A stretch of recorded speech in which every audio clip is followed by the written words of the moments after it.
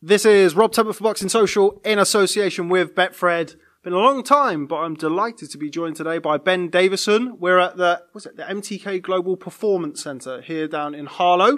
How are you, Ben? All good, thanks, Rob. You? Very well, thanks, mate. Very well. Thanks for having me down here today. This is some place. Yeah, when it's all done, it will be, but early stages, got a few bits to sort out before we can get up and running, but looking forward to the road ahead with it all. A work in progress. Almost makes me want to get my workout gear on myself, Ben. Yeah, well, it looks like it's been a while. Cheers, mate. How are you? Been a while since I saw you. I think the last time I saw you, you were talking off camera. I think I came and interviewed you right before lockdown. I think the week before lockdown at your mum's house. How have you been, good sir? Yeah, I've been good.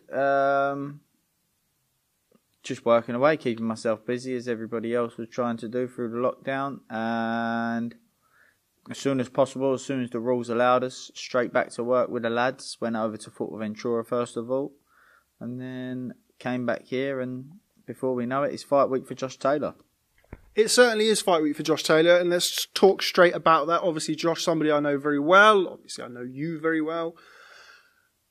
What's it been like? Obviously, you've had the extra time now. You've had the lockdown. You've been over to Fuerteventura. It must have been a blessing to have that at the start of a new relationship. Yeah, well, he come over to Dubai and we had our first week in Dubai. Then he rejoined us when we was in Manchester. Then it seemed that that the Saunders-Canelo fight was going to happen, so we headed over to Vegas. Then the coronavirus thing sort of happened. We came back, all in a group WhatsApp and that. Stayed in touch, and as I say, as soon as possible when the rules allowed us, we went over to the Canary Islands, got some training in, and it was enjoyable. It was good, you know. It's been a while since he's got out and really had his teeth into it, and been in a position where it's fight week. So I think he's excited for it. I think he's looking forward to it, and It's been a good progress, some good progression in many different areas. Not trying to overload him with information, but yeah, looking forward to Saturday.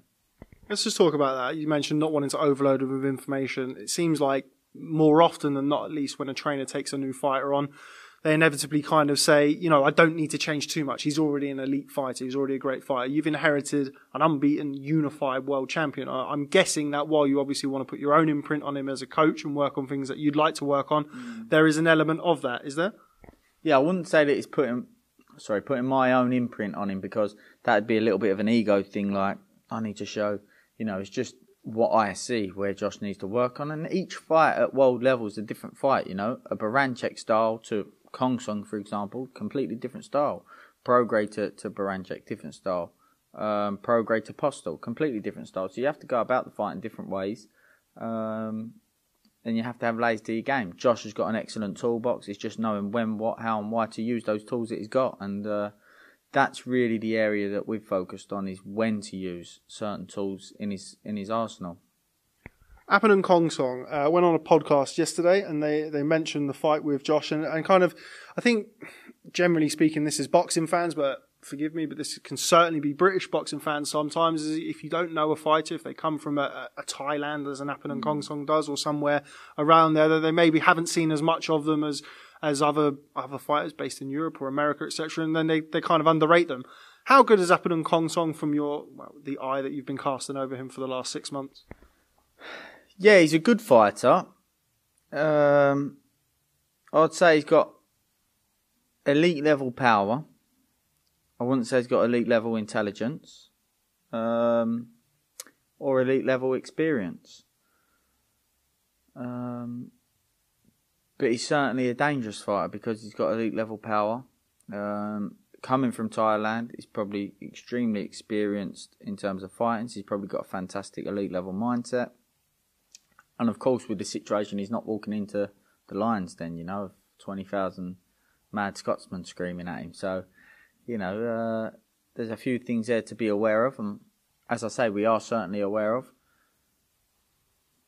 So, it's about how we go about the fight. It's a difficult one because no matter what, there's not going to be much credit for Josh in this fight because if he goes and blows Khonsong away, he's blown away an unknown.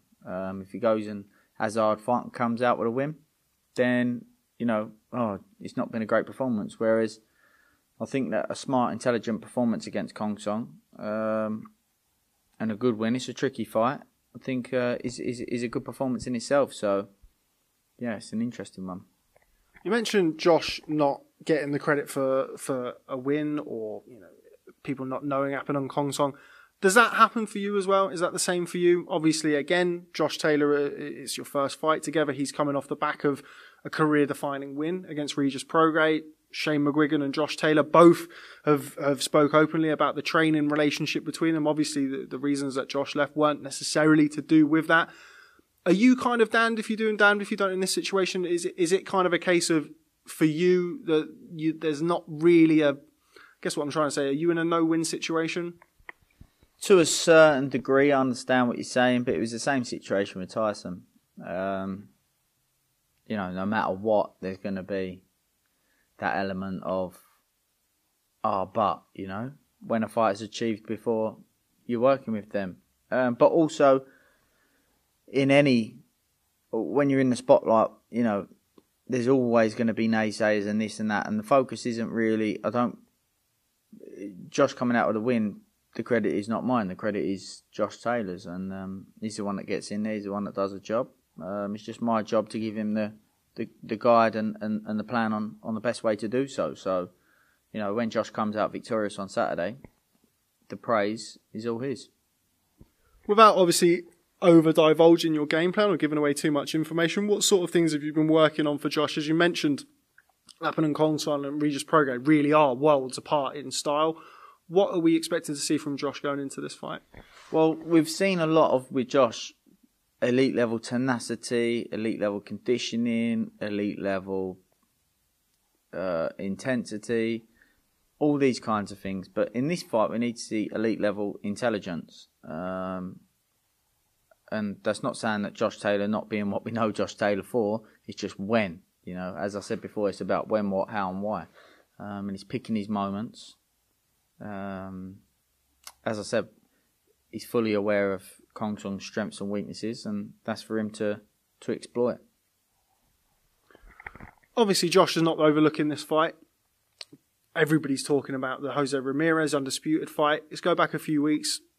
Victor Postol against Jose Ramirez. I know you would have watched the fight. What did you make of Jose Ramirez's performance? Styles make fights, and I always thought that style was a tough fight for Ramirez. So the fact that he come out with a win, for me, is a good performance, Postol's a top fighter. So I think it's a bit harsh the way people have sort of played it down a little bit. I think Ramirez is a top quality fighter, but I just think stylistically for Josh, it's a good matchup. Going back to Josh, obviously a couple of weeks ago, or last week, kind of losing track of time in 2020, you went down to have a look at kind of lockdown boxing, really, and stepped into the bubble and watched Fight Night. What was it like for you? Obviously, you mentioned the fact that there's not going to be 20,000 screaming Scots there on Saturday night. Josh said to me earlier he doesn't care. What's it going to be like for you working in that situation? Yeah, I mean, the one thing I certainly took away from going to the event was that as soon as a fight that sort of grabbed your interest took off, you completely forgot about your surroundings. And it's how it is in a fight anyway, I'm usually very cool, calm and collected in a corner. So I don't really get emotionally carried away. So I just think I'll be able to be the same whether there is or whether there isn't. But it was certainly interesting. At the very beginning I was a bit, but as I said, once things got going it just became the norm. Going back to Jose Ramirez, obviously myself included, being a boxing fan, looking forward to that undisputed 140-pound fight between him and Josh Taylor. Jack Catterall, in the last kind of month or so, in the last 6 weeks, obviously he's been mandatory for a long time, but it looks as though the WBO are keen to enforce Yeah. Keen to enforce, that's okay. Keen to enforce the mandatory. Not coronavirus. And we are 2 meters apart, which is why I'm leaning forward so significantly and almost falling over. But anyway, Jack Catterall, a threat to Jose Ramirez in your opinion? Jack Catterall's a really good fighter. At world level, everybody, he's earned his shot. Mandatory defence, he's earned his shot. They're all a threat. There is no easy fights at world title contention, and that's why you see so many fighters win a world title but struggle to keep defending it. Because everybody's got to be treated. You've got to have that challenger mindset, because every fighter's coming and having that one night is what they've dreamed of for 10, 15, 20 years. So there is no easy fights at world level. So of course he's a threat for sure. Just touch upon what you've said there. It's something that we've spoken about before on numerous occasions. Kind of fighters who have started boxing when they're 6 or whatever, for example. It's always about getting to the world title. Once you get the world title, then what do you do? Josh Taylor has always talked to me about becoming undisputed champion, boxing at Edinburgh Castle and setting these new goals out for him. Is that good coming into this fight, that obviously he's now with a new team, he's now with yourself? That gives him that little bit of extra impetus to stay on that road? That's something that I'm really, really impressed with Josh. He's constantly setting himself new goals. I want to be undisputed. Become world champion, want to be unified. Now wants to be undisputed. Then wants to be a multi-weight world champion. And having that... And it's not something he just throws up in the air. He believes it. He believes in himself and believes that he can achieve it. And that's a massive, massive asset to have. So something that I'm very impressed with Josh, and something that's very important if you want to remain at the top. Now, somebody I know that you know well from our various jaunts stateside, Mr. Andre Ward had some interesting things to say about Josh Taylor. I know you have a lot of respect for Andre Ward and certainly wouldn't kind of base your whole opinion on him from one kind of out of context comment, but words to the effect of Josh Taylor's not an inside fighter. Josh Taylor can't fight on the inside. No, you would have heard it. What are your thoughts on those comments? Well, there's lots of different areas to fighting on the inside. As you said, I've got great respect for Andre Ward, and I like to think that I've got a good enough relationship with him. So, a phenomenal boxing mind, and it's a conversation I'd like to have with him. He might see something or have an idea of where Josh lacks something inside. We know that Josh has phenomenal variety, lands a huge percentage of his shots at mid to short range. But there might be, a certain area of the inside fighting that Ward sees and thinks, well, that could develop work, or that might need a bit of work in the Ramirez fight. So, yeah, it'd be interesting to have the conversation with him, but certainly, I don't think Ward would just throw a comment out there without thinking about it. So maybe he sees something, and hopefully at some point we get to have a conversation about it. Well, next time we're out in America, we'll try and make it happen here, live and exclusive on Boxing Social. We'll see. A couple of fights I want to touch on. I mentioned Ivan Baranchyk, fighter who I know that you rate very highly. Jose Zepeda fighting Ivan Baranchyk. Great fight. Probably one of the fights that I'm most looking forward to. Brilliant fight. Yeah, I'm looking forward to that. It's a real interesting fight. I know that Zepeda done a real good job with Ramirez. I think he feels that he won that fight. So... Yes, I think a lot of people felt that he actually won that fight, if I'm not mistaken. So yeah, I think stylistically as well, it's a good matchup for Zepeda. So, but we know that Barancyk's a right little terrier and a strong little bull. So yeah, it should make for a good fight and one I'm looking forward to. And before we touch upon the rest of your growing stable, it seems like every time I talk to you, you've had another addition to the camp. But before we do that, I want to talk to you about somebody who I know that you rate very, very highly, who boxed this past weekend, Jaron Ennis. Continued his unbeaten start, really starting to make some noise now at 147 pounds. I've said about him for a long time, Jaron Ennis. Quality fighter. Best prospect in boxing, in my opinion, and I've said that for a couple of years now.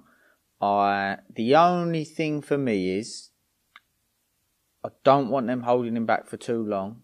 I'm saying I don't want him like I'm in charge, but I wouldn't like to see him held back for too long, because he can start to get a little bit too comfortable, because his ability is world level.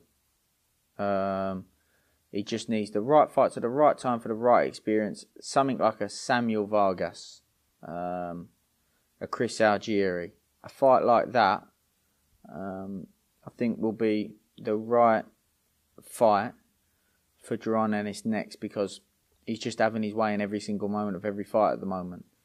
And he very well could do so at world level as well. He's extremely talented, very well rounded. Looks like he's got a great work ethic, and I'm a big fan of his. Well, there we go. That's quite a ringing endorsement from yourself. Just like to echo those things. You were actually probably one of the first people I spoke to about Boots Ennis a number of years ago. I remember you putting me on to him. And yeah, very, very talented young fighter. We look forward to seeing how he progresses at 147 pounds. I think him and Virgil Ortiz in the future is a potential real big fight. While I'm here, I might as well ask you about that fight. Virgil Ortiz versus Boots Ennis, 147 pounds, Cinco de Mayo 2021. Who wins? Probably be 2022. In all honesty, in 2022. So we're talking down the road a little bit. Depends on development. Like I say, we know that Virgil Ortiz. Look, I don't know why Ennis's opposition hasn't been stepped up yet. Is it that they don't feel like he's ready? Because I certainly feel like he's more than ready. Is it the promoters don't want to pay the money? Maybe that's not true. I don't know. Maybe something to do with the broadcasters. I don't know. Virgil Ortiz, we know that he boxed Samuel Vargas last time out. I think that's the right fight to see for Jaron Ennis. I'm not being biased because I've got nothing to be biased for, but I just think that with the right fights over that period of time that you're talking about there, for me, Jaron Ennis is the one that I look at and says has the most potential. But of course, as I say, I think it's important that he gets the right fights at this point. So with the right fights and that in that period of time, I fancy Jaron Ennis to be making real big waves in the welterweight division in boxing altogether, to be honest. Fight I'd like to get your opinion on: Jamal Charlo versus Sergey Derevyanchenko. Well, it seems like it's all creeping up on everybody now. We've got this really top heavy end to the year, which I'm certainly not complaining about. But how do you see that fight going? It's a good fight. I know Derevyanchenko's coming in off a loss, but I think he's coming off with the momentum because it was a good performance against Golovkin.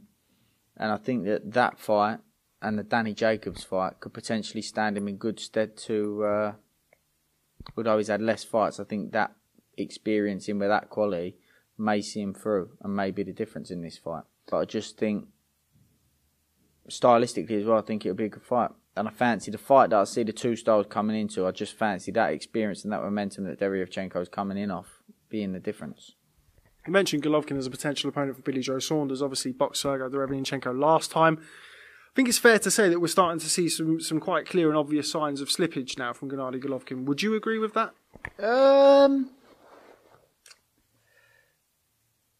Is he the same fighter who boxed Matthew Macklin and Martin Murray? You're basing that off of the Derevyanchenko performance? Me personally, no. I think there's been a gradual decline in Golovkin, but I think it's been a marked decline in the Derevyanchenko fight. That's my opinion. I'm just wondering what yours is. It's a difficult one because I know the rumour was, he wasn't well. He's had a change of coach. The Steve Rolls performance wasn't fantastic. But when you've been at that top level and that the opposition just drops that little bit, that extra little bit of butterflies, nerves, sharpness, edginess, that extra little bit that gives you the extra little bit of, not going to say fear. Yeah, you know what I mean. It's not there, and it shows. It shows. So it'll be interesting to see him up against a top elite fighter and see how he. Again, I think he's got that Cezaremata, or I'm not sure how you say his name. The Polish Ceremets or something. The mandatory European champion. Yeah, Again, I don't think that's a fight that's going to get the juices flowing for Golovkin.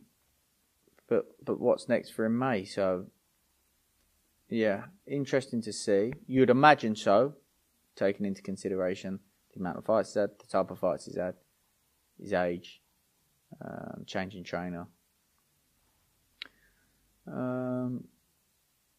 But you never know, it'll be an interesting one, can't say. And if you used to fight him, you definitely couldn't be going, look, we're not fighting the same man. You have to prepare for the same man, because if the same man turns up and the old dog's got one more big fight in him, then he's no easy fight, that's for sure. Yeah, I think the kind of saying that goes along with boxing is like always great for one night. You can still pull it back for that one night if you've been as great as he has throughout his career, which he has, of course. Moving on, Lee McGregor. Really good to see Lee today. Obviously, I've known Lee for a long time from his time with Shane McGuigan. Great to see him in the camp. Talk to us a little bit about that. I know that you've spoken with Lee over probably a number of months, or you certainly have a relationship. What's it like having him in the gym, and how did it come about? Great lad, Lee. He come over and spent a week with me last year, but Tyson was there, Billy Joe was there, Isaac was there, and I was travelling back and forth, and I'd said to him, I can't nail myself down somewhere at the moment, but of course I can help out for a week, 10 days, whatever it was. So Lee come over, top lad, really nice lad, good learner, good manners, really like him. And then he come over to Fuerteventura. When we went over to Fuerteventura, Josh come over, Terry McCormack come over, and Lee McGregor come over.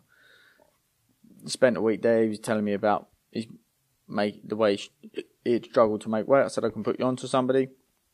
Put him onto Dave Stash, top nutritionist, and he was just like, Ben, I can't believe it. Like, from what I was doing to how I've done this is night and day. And just a natural progression of him to make his way over here. Now we've got the gym here and that. So, yeah, he had his first week last week. Really enjoyed it. As I say, good learner, and it's good to have him in the gym. Talk to me a little bit about that, because he's one of the bigger bantamweights that I've seen, that I've come across. And obviously he came back at super bantamweight, and there was kind of some talk about where his weight would eventually lie. I think we can both agree that it will eventually go quite significantly north of where he is now. But bantamweight now, so obviously you've got the SNC on board, no concerns about that. Obviously going into a tough fight against Karim Gurfi. Karim Gurfi's a good fighter. It is a tough fight, and I think, I know he'd struggled to make weight, and I haven't watched the full fight back with him and Cash Farouk. But that tough 12 rounds will stand him in good stead going into this fight. So, yeah, and so from a week already, a couple of little changes, a couple of adjustments, explaining a few things to him. He picks things up very quickly. So I think you'll see a big improvement in Lee, and see a good performance from him for the European title as well. Obviously, Lee is now fighting for the European title. He's made no secret of his desire to get on with things throughout his professional career. Reminds me of a certain Josh Taylor. Obviously, Josh was kind of the cycle before him in the amateurs. Lee does have that kind of admiration for Josh, much the same as Josh had for your Ricky Burns's and people like that. Is it going to be part of your role to kind of course it's part of your role to kind of taper those, not expectations for him, but just make sure he takes the right fights at the right times? Partly mine, but it's my job to communicate with MTK and discuss about how his development's going and where we see him being ready, and physically and mentally, emotionally, technically, tactically. So, yeah, partly with MTK as well. They've done it numerous times now, so they know where he's at, and I've got a great relationship with them. So, yes, it shouldn't be a job too difficult. And certainly, obviously, I've kind of posed that question as it's some sort of negative. It's not a negative, but obviously can be. But it's still good to have that in you, that you want to achieve so much so quickly. Yeah, 100%. And what a role model to a certain degree to have in someone like Josh Taylor. Absolutely, I agree. First time I've ever met Shabazz Masood today.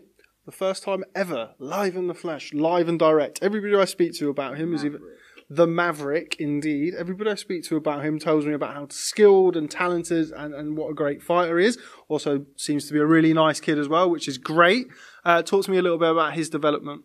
Yeah, exactly that. He's a real well-mannered lad, and a top quality fighter. Fantastic skills. Again, these lads are here because they've got a bundle of talent.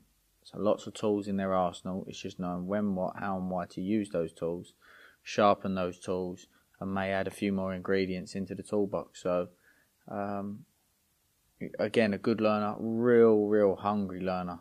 God, he drives me mad, and I'm mad for it. So, Ben, what about this? Ben, what about that? What do you think about this? Did you watch this? Did you watch that? But it's great to have that, you know. Straight away, obviously, we spoke about Jaron Ennis, and I've mentioned him to Shabazz straight away. Coming Monday morning. Did you watch it? I watched it. I watched the full fight. You know, it's good to have a lad like that as well, you know. So yeah, really looking forward to his potential. He's long term for him, and the potential he's got. See him doing big things. What's the plan for him next? Randomly, a couple of days ago, I got a load of direct messages from Michael Ramabaleza. Well, obviously, he's mandatory for Ramabaleza's English title. Is that the fight that we could expect to see him in sometime soon? Yeah, that's the fight that we're looking for. That's the fight that, as you say, Shabazz is mandatory for. Just waiting for a date from Frank Warren and BT Sport, who Shabazz is signed with. So as soon as we get that date, then that's what will be coming up for Shabazz. Good kid, Michael Ramabaleza. Underrated fighter who's sort of gone under the radar a little bit, and certainly no small test for Shabazz at this stage of his career. That's right. Obviously, his record's not the best, but coming into it as late, I think that. Well, not I think that. I know he has, because I can see it that he's really stepped up a level. His intelligence, his demeanour, his poise. He's a lot smarter fighter now than he was before. And I think he may have a little bit more hunger than maybe he did before. You know, his last 3 fights, he's blown away 3 prospects that were supposed to be able to go on and do something. So it's no easy fight, that's for sure. Okay, well, seeing as it's the first time I've seen you in a while, I'm going to bend your ear on a few non-Ben Davison related things. You know this part's coming. It always comes at the end of every interview. Dillian Whyte versus Alexander Povetkin. Shocking knockout win for Alexander Povetkin. What did you make of the performance? I thought that he was boxing well, Dillian, but it was one of them. I was asked numerous times before it, and I did say that if the pair of them start hooking with a hooker is 2 hookers, so it becomes 50-50 in my opinion. And, you know, I heard Dave Caldwell in the corner say to him, don't keep giving him that left hook to the body. And that's what it sort of resulted to, you know. I think Dillian's got a bit of not a problem, but a technical error where he sort of tucks up in his shell and heads straight down as opposed to takes his head off the line. And I think, you know, that's the reason why he's been hit with a few uppercuts against the likes of Rivas, Joshua, Povetkin, and then what did Josie Parker drop him with? I can't remember. So, you know, but I also got to say, huge respect for the way that he's taking it, like a true man. Took it on the chin, straight back to work, looking to put it right. Massive respect for that. So, yeah, I hope that he comes through it in the rematch. You know, I think he's learnt from his mistake. In the heavyweight division, it's a difficult one because if you get your man hurt, there's a time and a place. It's very difficult to know, is it the right time to put your foot on the gas, because there's always a risk, but in the heavyweight division, there is always that risk, as we always say, as in any division, but especially the heavyweight division. So it was a difficult one. They've both shared a few rounds of each other now, so it'd be interesting to see how the first few rounds play out in that rematch. Now, obviously, somebody that you know fairly well, Mark Tibbs, kind of went into that fight. Was initially the trainer, kind of back end of last year. That's since changed with Xavier Miller. There was, obviously, you mentioned that you felt that Dillian Whyte boxed well in those first 4 rounds. What notable changes, if any, did you see from kind of the Mark Tibbs version to the Xavier Miller version of Dillian Whyte?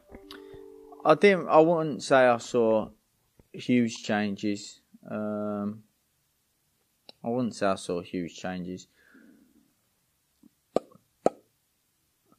What I noticed, whether it's, you know, I can't say it's got anything to do with anybody other than Dillian Whyte himself, to be honest with you, was that he just looked like, you know, he took himself away and had his mind on his job and was really focused, and that's a great thing to see for any fighter. So he's got straight back to it and doing the same again. So he'll know what he needs to do when he's in there. In terms of the relationship between Mark and Dillian, you know, I've got no idea on that.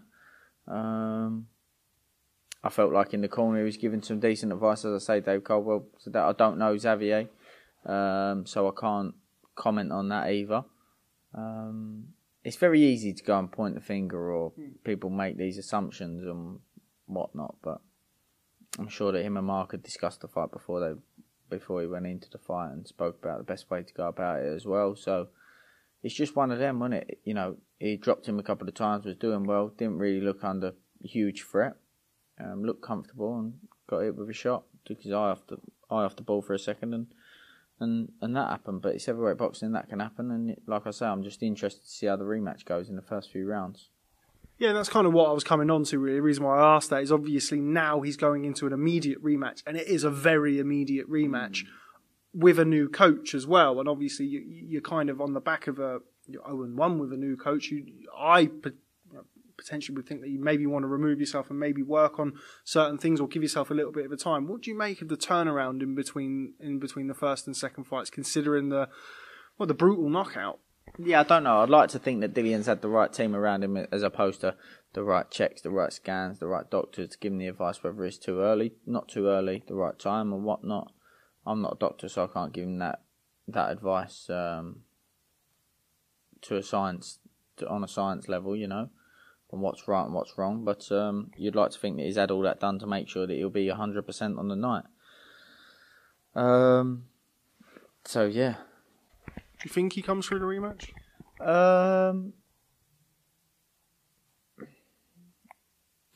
Yes, I do. I think he needs to make sure he knocks any confidence out of out of Alexander Povetkin early and doesn't let him get into a flow and start dictating the fight from the first round out of What I mean is Povetkin keep giving him that threat, and then Dillian Whyte being reactive as opposed to proactive. So I think that Dillian Whyte needs to start fast, not hook him with a hooker obviously, but start fast and put the have Povetkin reacting to what he's doing and let him know that he's the boss in there again, and sort of get back to how he started off the last fight. But I think he'll be able to do that, and I think he'll come through. Fingers crossed.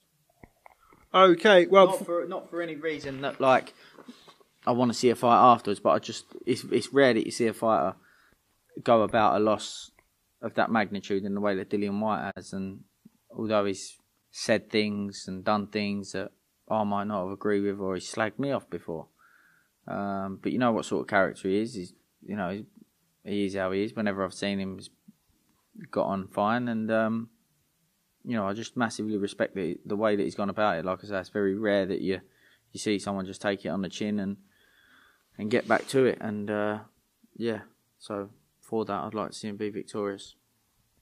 Okay, well, before I let you go, it wouldn't be right not to speak of the biggest pay-per-view event to end 2020. I am, of course, talking about Floyd Mayweather versus Logan Paul, which is the rumoured exhibition. It seems like 2020 just has its own way of making things a little bit more crazy and crazy. Mayweather versus Logan Paul exhibition. Does that whet your appetite, Ben? No, please don't ever ask me that question again. Seriously. Do you know what? I always use Mayweather as an example to the lads and that, and what a career he's had. Please don't do that. Please. Let's not talk about it. Seriously. It's a disgrace, especially what boxing's gone through this year. Please. But it looks like it might well happen. I can't even think about it, to be honest. I can't. It's shocking. And it's not good for pay-per-view, in my opinion. I may be wrong and I'm not an expert on it, but I don't think it's very good for the pay-per-view market in America. So it's safe to say that you won't be buying it. Well, nah, listen. I don't think it will, but God willing it don't. Okay. All right, Ben. Well, always a pleasure catching up with you. I thought it was the first time this year that we've spoken, but I did remember that other interview that we did right at the very start of lockdown. But nice to see you looking so well. You're looking slimmer than I've seen you in some instances in the past. So congratulations on that. I'm not, but that's why I'm this side of the camera, not that. Always a pleasure catching up with you. I wish you all the best in your first bout with unified champion Josh Taylor this weekend at York Hall. As always, thanks very much for speaking to Boxing Social, Ben Davison. Thanks, Rob.